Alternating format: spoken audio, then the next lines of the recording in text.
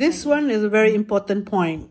Hello, welcome to a podcast, another episode on building confidence. Okay. Building confidence. I mean, when I teach my student of architecture, I think I will shortchange them. I will cheat them if I don't think about them getting the skill and the knowledge to build their confidence. You start from zero knowledge of building, zero knowledge of architecture. Take back yourself when you were in the first year, when you started out. Yeah. And it was crazy, you can't imagine what's going to happen to you. And now you're talking about, how many years have you been in architecture since first year? 10 years?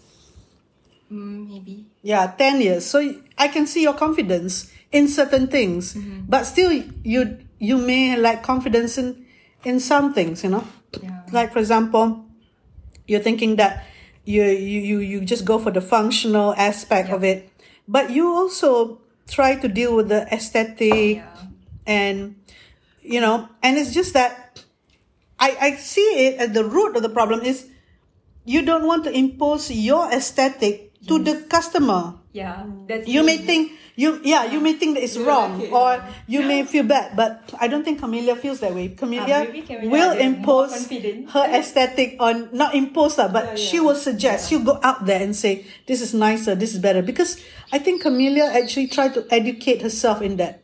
Because I also not as confident as Camellia with, okay, you go for this aesthetic, that.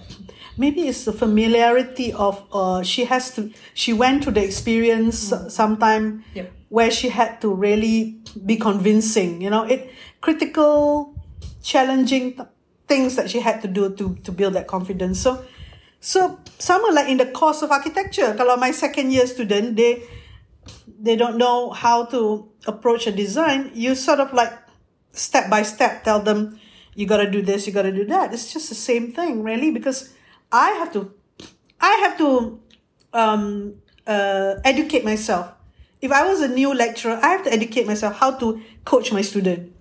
But Nazi, on top of my studies in Japan and also in UM, right? I was also, my way of doing things or thinking is shaped when I was working in JDW, so that contributes a lot. The way I do my work and the way how I believe in the design that I do and my design principle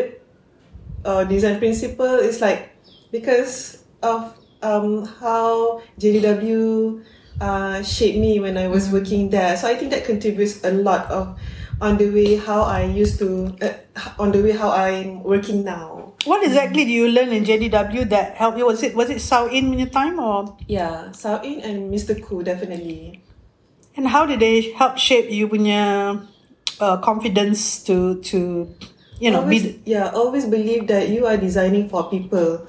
Don't think too much about like what the client has to say or like what are the other pressure the clients are putting on you. You are designed for the better of people. That means you believe what you're doing here is to improve the quality of life or the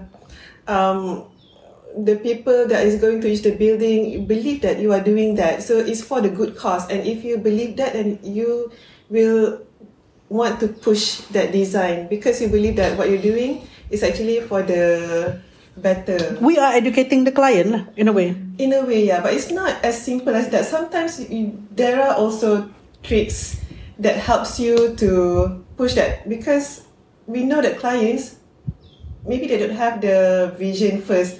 Like when we tell them things, when they haven't experienced it, they find it hard to believe it, especially if it's different from what they are used to have. So sometimes you need tricks like, you compare that with cost. You need help from other people like engineer to tell them that, okay, this will this kind of structure will not work or things like that, whereby actually you want to try to push your design. Things like that. I mean, it helps a bit in trying to push a design through in the beginning, and then slowly the client will see what you're trying to do.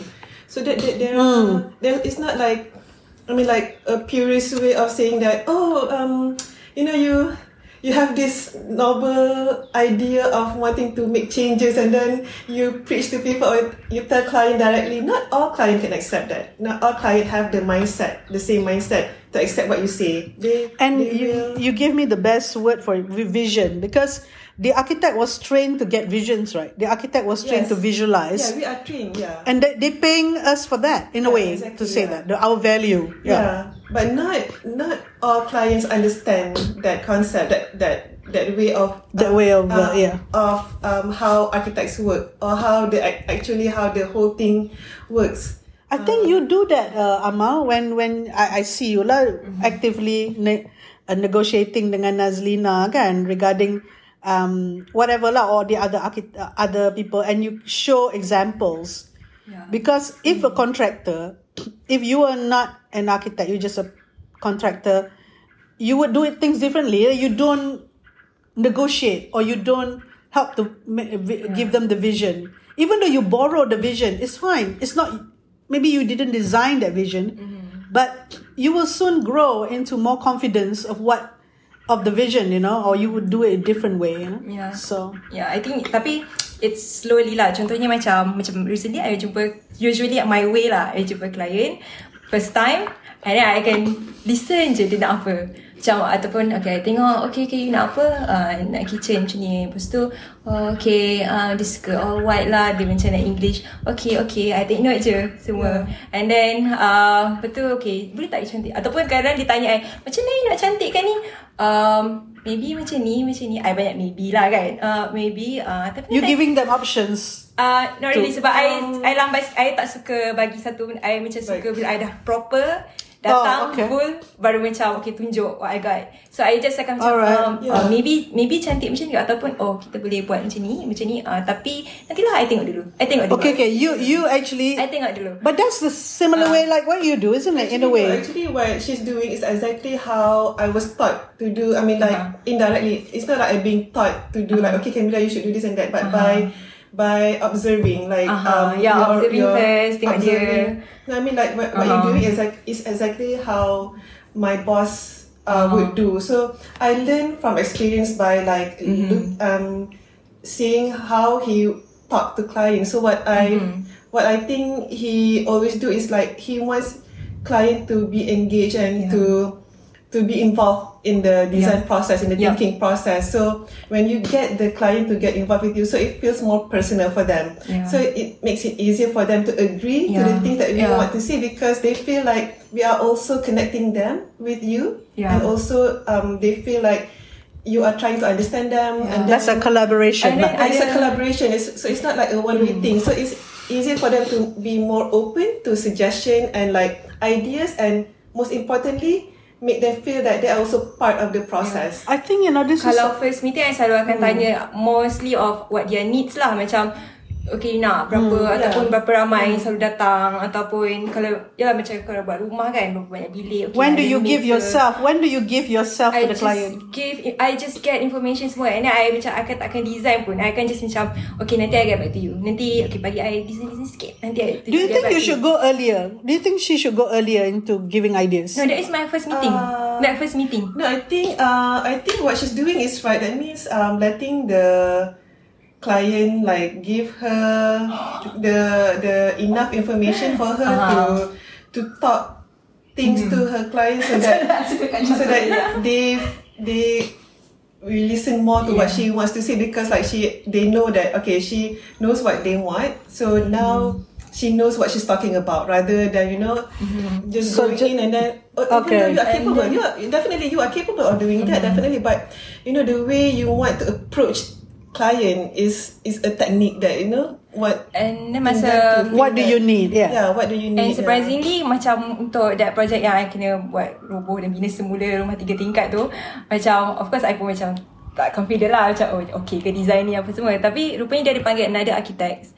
So panggil another architects, tapi bila tu dia choose me yang just design and build small, sebab pasal dia kata macam sebab you nampak macam at least you get to know us, and then you nampak what the architect tu you need to be a counselor, lagi so cantik, and macam of course ada yes, of course, experimental sikit, but she doesn't like experimental and suddenly roof macam sebagai depan gitu, walaupun maybe I punya macam very macam a bit functional, tapi it's more functional and suit them rather than macam apa cakap. Okay. So then kita tweak. So Amalina is the functional designer lah. Yeah, memang sangat functional. Another thing that you need to consider is like your attitude when you come and meet client, because you know you have like in your like experience, you have like a lot of experience as a consultant, as an architect. You know what you're doing. You know that you are more experienced than the client in doing projects, especially buildings, architecture, right?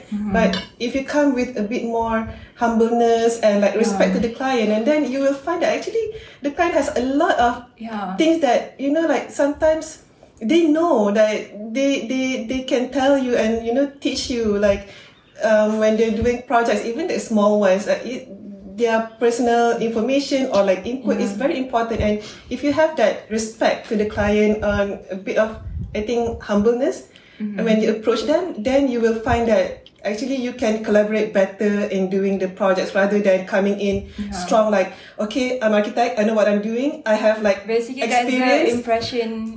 You hire me because you know I can do the job. Like, you can do that, but you know, with, you know, not changing, like with a different kind of attitude, I think You can get more advantage if you, you can get step more back advantage. and let the client express themselves first. Yeah, and memang dia kata pun, the architect tu yang datang, dia cakap, dia dengar macam, okay, dia tak nak buat apa, dia tak nak buat apa. Amalina, so that client was a good client.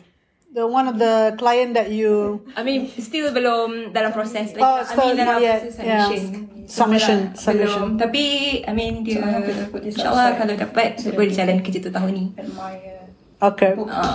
Tapi, yeah, slowly. Tengok macam tu lah. Okay, that's the podcast for yours is key. the discussion today. Thank you very much.